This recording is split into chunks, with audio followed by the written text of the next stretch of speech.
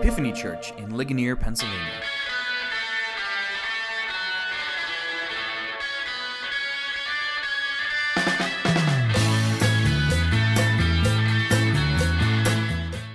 Come, Holy Ghost, our souls inspire, enlighten with celestial fire.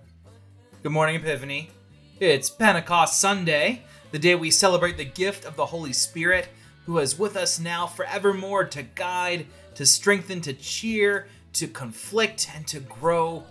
Some of you who are super special today are wearing red. You know that red is the color we use to commemorate the flames that sprung up from the original disciples of Jesus as the Holy Spirit fell upon them. The third person of the Trinity, whose great joy it is to point us to Jesus and to remind us of his resurrection. To him we are indebted for the continual work of God in our everyday life. It is good to be with you this Pentecost Sunday. We're continuing our sermon series, The Gospel According to Genesis today. Stay tuned for a few short announcements at the end of our service. And let's begin our service today with these words of Pentecost joy given to us from the prophet Joel.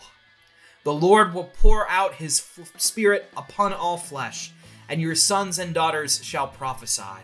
Your old men shall dream dreams, and your young men shall see visions. You shall know that the Lord is in the midst of his people, that he is the Lord, and there is none else. And it shall come to pass that anyone who calls upon the name of the Lord shall be saved.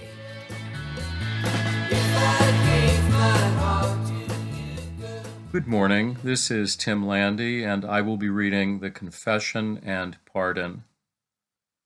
Almighty and most merciful Father, we have erred and strayed from your ways like lost sheep. We have followed too much the devices and desires of our own hearts. We have offended against your holy laws. We have left undone those things which we ought to have done, and we have done those things which we ought not to have done. And apart from your grace, there is no health in us. O Lord, have mercy upon us. Spare all those who confess their faults. Restore all those who are penitent, according to your promises declared to all people in Christ Jesus our Lord.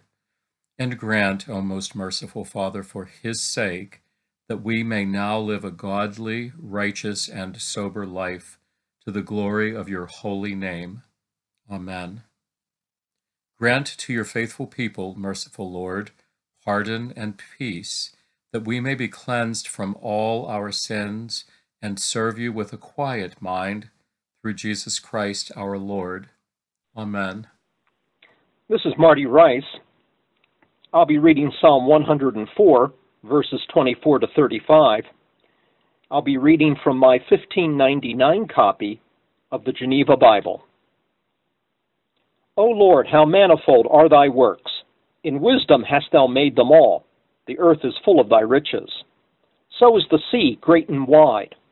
For therein are things creeping innumerable, both small beasts and great. There go the ships, yea, that Leviathan, whom thou hast made to play therein. All these wait upon thee, that thou mayest give them food in due season. Thou givest it to them, and they gather it. Thou openest thy hand, and they are filled with good things. But if thou hide thy face, they are troubled. Thou take away their breath, they die, and return to their dust. Again, if thou send forth thy Spirit, they are created. And thou renewest the face of the earth. Glory be to the Lord forever. Let the Lord rejoice in his works. He looketh on the earth, and it trembles. He toucheth the mountains, and they smoke. I will sing unto the Lord all my life. I will praise my God while I live. Let my words be acceptable unto him. I will rejoice in the Lord. Let the sinners be consumed out of the earth, and the wicked till there be no more. O my soul, praise thou the Lord. Praise ye the Lord. Good morning. This is Ellie Davis, and I will be reading to you from Genesis 7 and 8. In the 600th year of Noah's life, in the second month, on the 17th day of the month, on that day all the fountains of the great deep burst forth, and the windows of the heavens were opened, and rain fell upon the earth 40 days and 40 nights.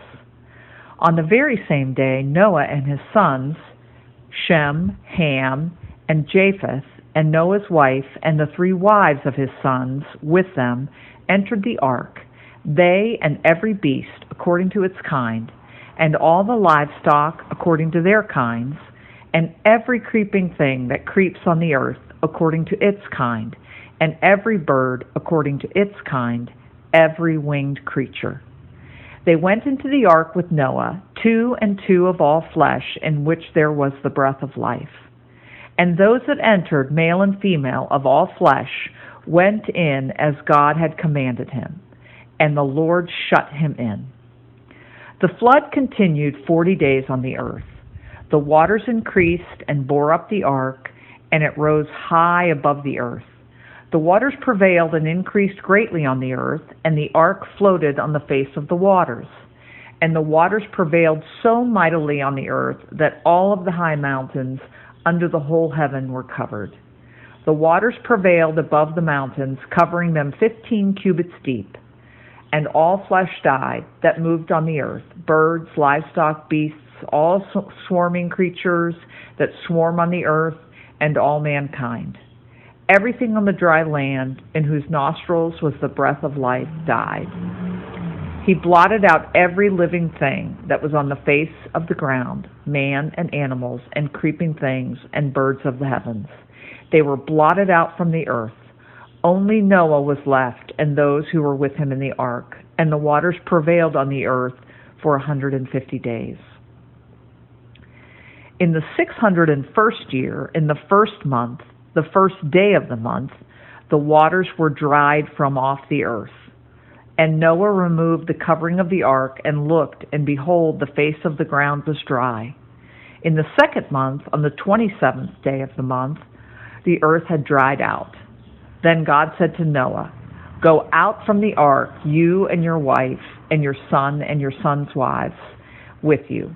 Bring out with you every living thing that is with you of all flesh, birds and animals, and every creeping thing that creeps on the earth, that they may swarm on the earth and be fruitful and multiply on the earth." So Noah went out, and his sons and his wife and his sons' wives with him. Every beast, every creeping thing, and every bird, everything that moves on the earth, went out by families from the ark. The word of the Lord. In the name of the Father, and of the Son, and of the Holy Spirit. Amen. Last week in our sermon series, The Gospel According to Genesis, we found that God was thinking really hard about hitting the reset button on the whole humanity project. He had created a very good universe populated with very good plants and animals and mountains and stars and oceans, and to top it off, he created humankind in his image to tend and oversee this very good world. But those humans rebelled against God. It was an insurrection of sorts, and through this famous story of a forbidden fruit, they tried to become God's equals. And the fallout from that coup sent spiritual, emotional, and physical shockwaves throughout the whole of the universe. Violence and shame and the pains of childbirth, jealousy, misogyny, sickness, and all the things that make our existence painful and full of suffering. These things spread across the human race, and they had been doing it for generations. God's very good creation was now no longer good. It had fallen apart. And so God was contemplating a do-over, wipe the slate clean, be done with this batch of humans and try something different. But God found, in this great morass of violence and sin that had defined humanity in this primordial age, God had found one man who wasn't like the others. And his name was Noah. And he had one wife and 3 sons, and those 3 sons had 3 wives. And the text tells us that, Noah wasn't a sinless man by any stretch, but he was a godly man. He sought a relationship with God. He wanted to walk with God. He was a humble man who could apologize for his sins, and he did his best to live a morally upright life. And God gives Noah a heads up about this great restart that he's going to put together in the form of a flood. God gives Noah plans for an ark and gives him instructions: get your family and get enough animals so we can reset everything in creation. And Noah, you, says God, can be my reset button. You can be what happens after we wipe everything clean, because you're a good egg. And you believe me.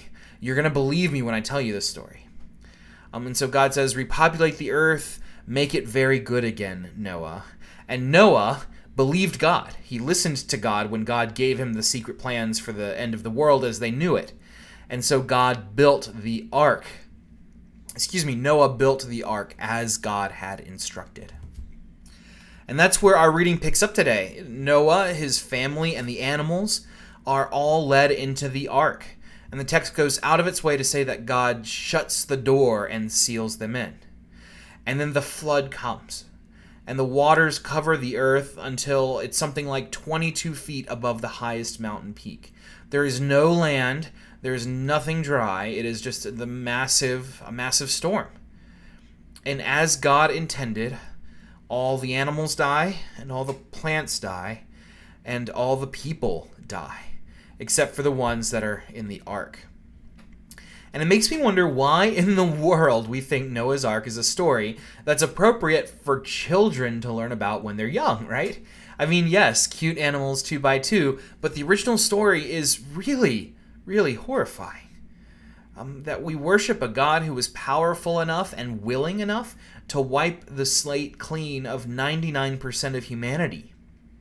We worship a God who is righteous and angry, a God who is actually quite judgmental, to the point where he would wash it all away and start from scratch.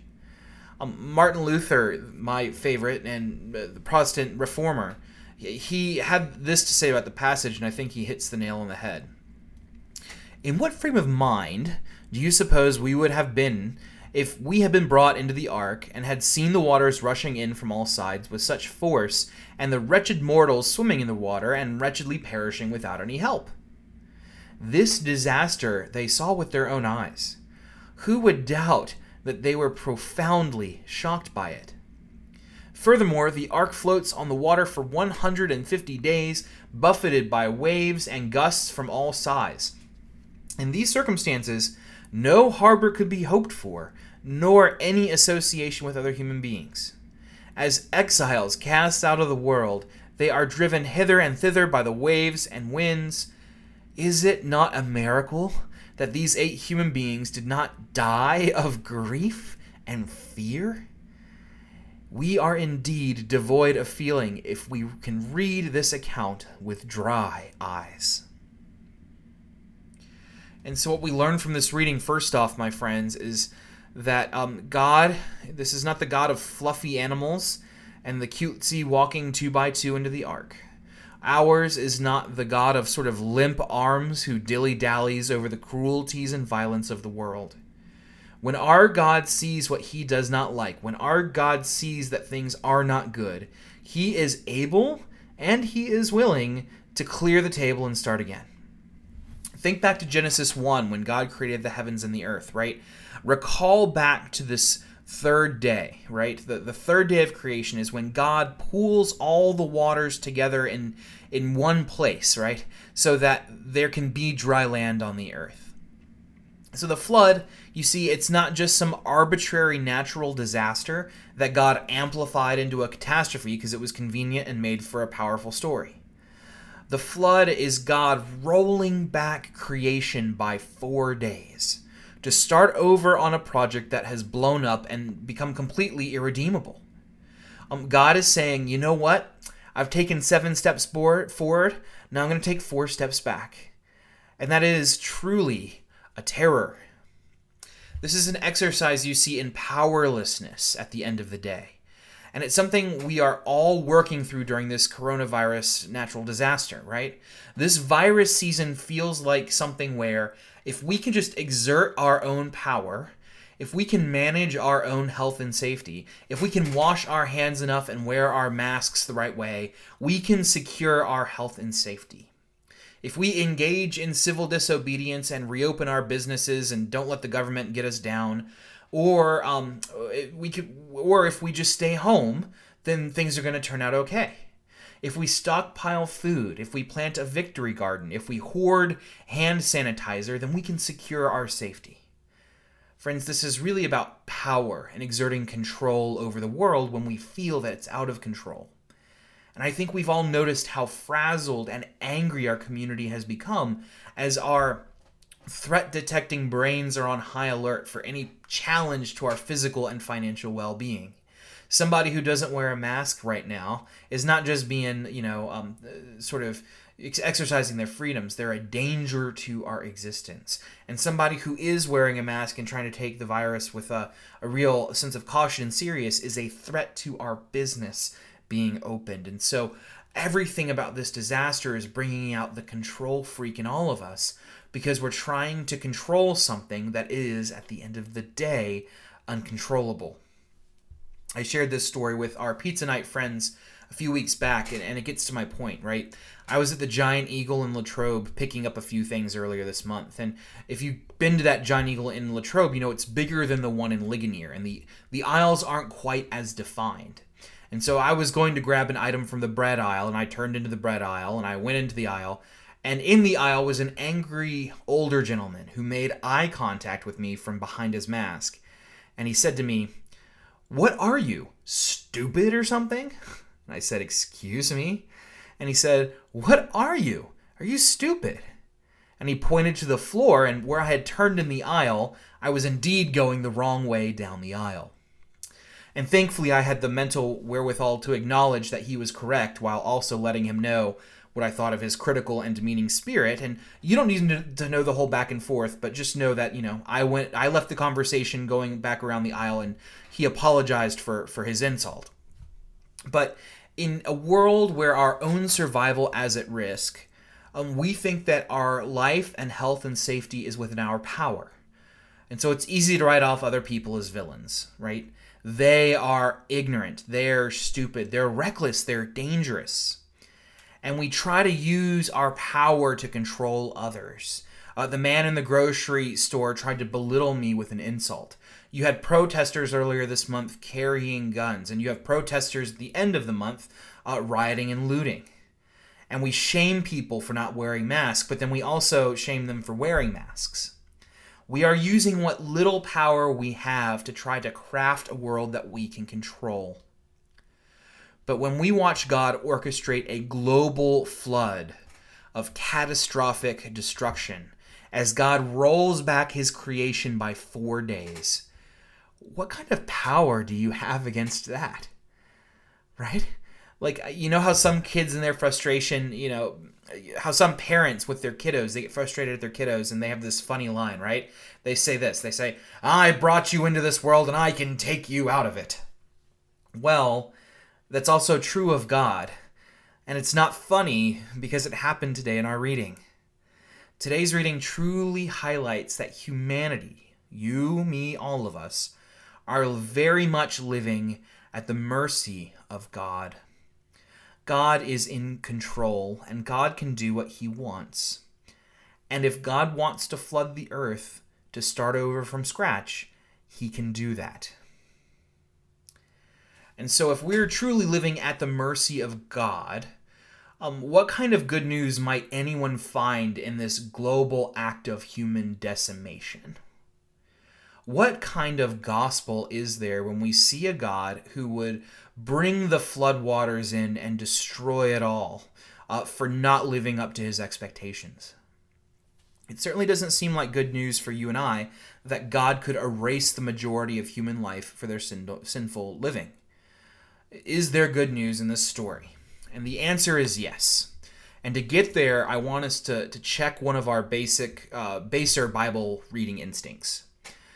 It's very tempting to insert ourselves into this story And imagine that our life lessons and our application and our spiritual growth come from inserting ourselves into the place of the main character of the text, the protagonist, as the literary people say. And so it's a default setting for many Christians to imagine that they are Noah in our reading. They think, well, I'm going to try to relate to Noah. And we might imagine what it looks like to faithfully respond to God and build an ark. And we might think, well, the application is that we do some crazy things and we do things differently, and outsiders make fun of us, and that's what it means to be a Christian, because we'll ultimately be proved right. We might imagine ourselves as Noah, walking with God and communing with him, and really asking God for a healthy and happy character, and to really truly desire a relationship with God. And so we really do think that there's some sort of parallel between our relationship with God and our salvation, and how God uses those in relationship with him for being saved. We might, for example, imagine ourselves stalwartly comforting animals with a fearless trust in God as this rudderless and sailless and motorless ark drifts at the pleasure of the wind and the waves. Did you catch that in the instructions for the ark, there is no rudder, there are no sails, there's no, outboard motor? We are the protagonist of our own lives, and so we come by it honestly, but we immediately gravitate to the protagonist in this story. But I want to suggest this is the wrong tact. I don't think that's the way to do it. Because, first off, Noah is not the main character in this story. The story is told from God's perspective, isn't it? Right? God is the one who warns Noah. God is the one who is grieving this violent world that's happened after the fall. God brings the flood. God shuts the door to the ark. God is in command and God is in control. Noah is just along for the ride in God's story. And moreover, I think imagining ourselves as Noah in the story, it gives us power and makes us feel strong, and it gives us a chance to exert our own faith as a badge of pride, right? We saved the family. We have the inside knowledge. We're going to build the ark. But again, the Bible as a whole goes out of its way to say that Noah's faith was a response to God's gracious call. So I don't know that Noah is particularly a hero in the story as much as he is someone who is working on behalf of the real hero. And so what I think we need to do with this reading is to tell ourselves an old joke. And you know this joke, right? It's a great joke. What's the one thing better than owning a boat? Right? Do you know the answer? What's the one thing better than owning a boat? And the answer is having a friend who owns a boat. Right? What's better than owning a boat? Having a friend who owns a boat, because you can go out boating with them and you don't have to deal with the money issues that are, you have to scrape barnacles off your own boat. So what if in this story you weren't Noah and you weren't God and you weren't one of the primordial humans left behind to drown? What if you were, say, one of the unnamed wives of Noah's sons? What if you were the unnamed wife of Japheth? What if you caught a ride on Noah's ark just because you happened to be married to Noah's son? You know what's better than building an ark? Having a father-in-law that built an ark. And this is where we find the gospel in Noah's flood. The only person on that ark that was considered faithful or righteous or good in any stretch of the imagination was Noah. So 7 of the 8 human beings who are passengers on the ark, they would not have qualified for a life-saving boat ride had they not been married to or birthed from the right person at the right time. Only 12% of the boat's human occupants had any sort of relationship with God. The other 88% were simply along for the ride. And you know what that reminds me of? It reminds me of our faith in Jesus, right? We are saved because, not our good works, certainly. We are not saved because of our ethnicity or citizenship or heritage. We are not saved by completing our religious checklists, and we are not saved by proper theological belief. We are saved Because we know a guy who owns a boat. Noah is one of the first, if not the first, Old Testament foreshadowing of the saving work of Jesus to come. And in our reading today, in the flood, God rolled back 3 creation days. He rolled back 4 creation days to day 3. That's back when the waters covered the earth. But in Revelation 21, the exact opposite end of the Bible, God has promised a whole new creation, which will start over from the very beginning. A new heavens and a new earth, a new Genesis chapter 1. And he has given us Jesus Christ as the ark, which will carry us over as the old world and all of its suffering and trials and racism and riots and viruses and burning down police stations and all of the things you read about in the news. All of that, God promises, will pass away. And there will be a new world with none of it. No more tears, no more crying, no more hunger, no more thirst, no more virus, no more racism, no more riots, no more international trade conflicts. None of it. And the ark to get us there, friends, is Jesus Christ. That's why the Apostle Peter, in the 1 Peter, the letter, he says that baptism is a reenactment of Noah's flood.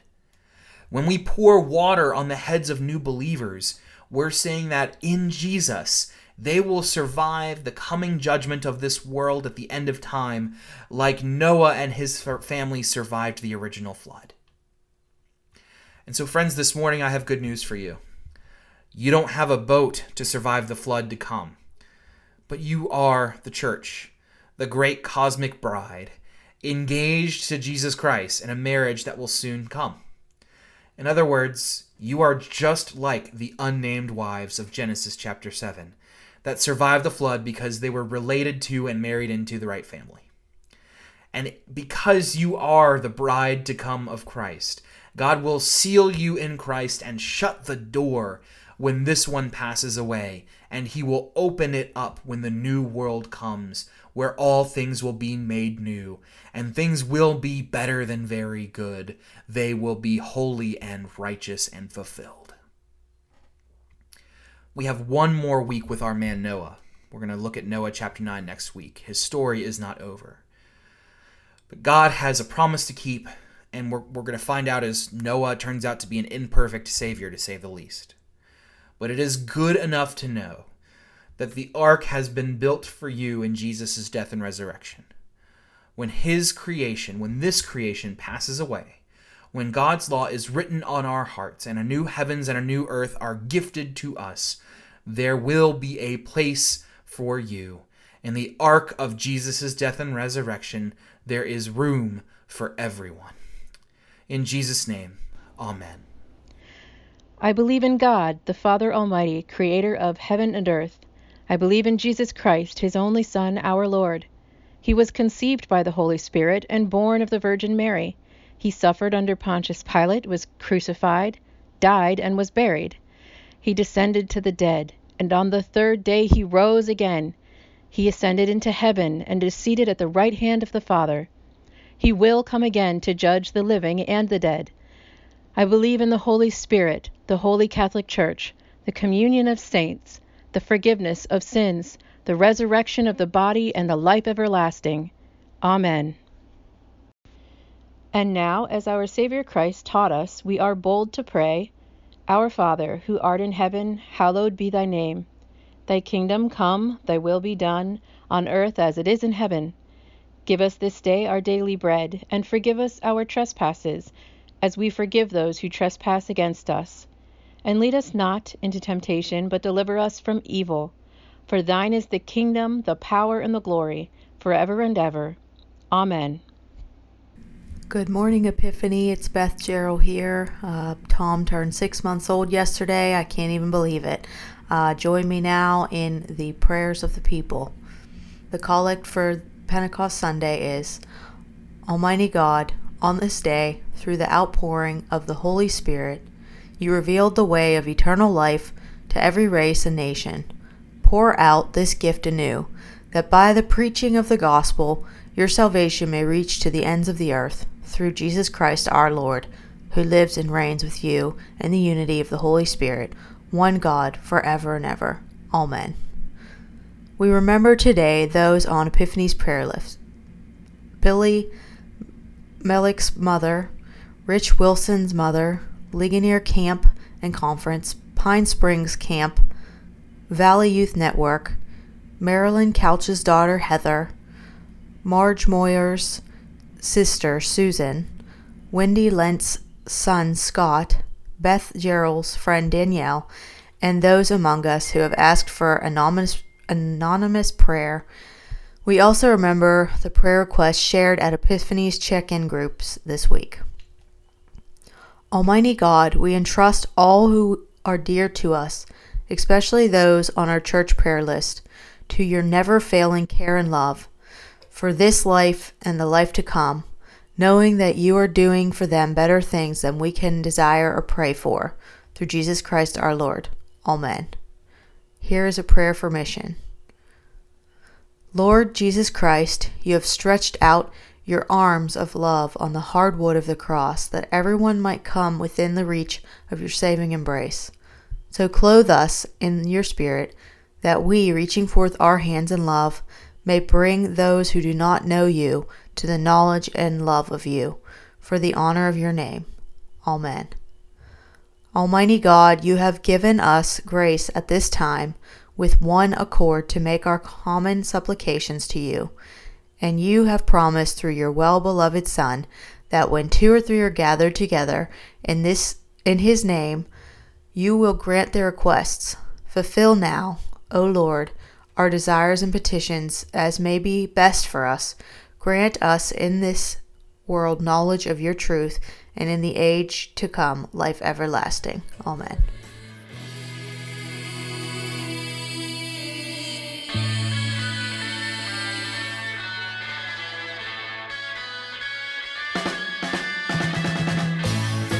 A few announcements for the good of the church before we conclude our service together.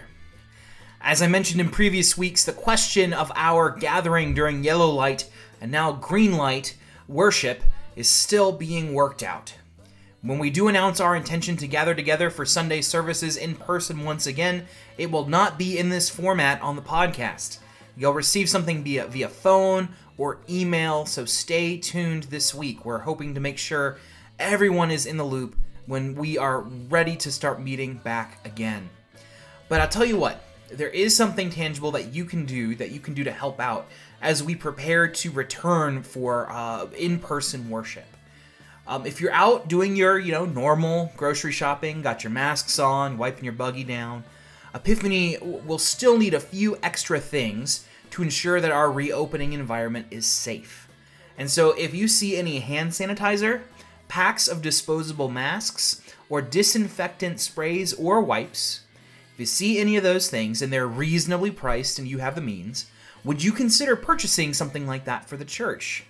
Again, no need to hoard, no need to pay outrageous prices here, but as we prepare to meet, it will make our work in the future significantly easier to have a small collection of these items on hand.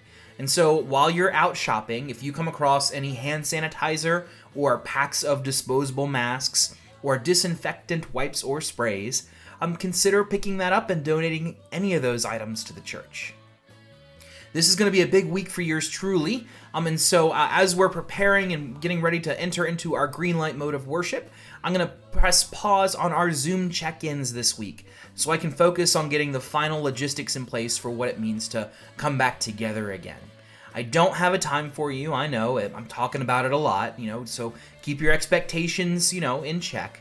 But I do want to give a huge thank you to everyone who participated in those check-in groups. It meant a lot to me that you were there, and it was a joy to reconnect with many of you during our midweek and to pray together. And I hope that we will soon be able to check in person. So stay tuned, my brothers and sisters. It is my hope to see you very soon. And now may the God of hope fill you all with joy and peace in believing, so that by the power of the Holy Spirit, you may abound in hope. And the blessing of God Almighty, the Father, the Son, and the Holy Spirit be with you now and remain with you always. Amen.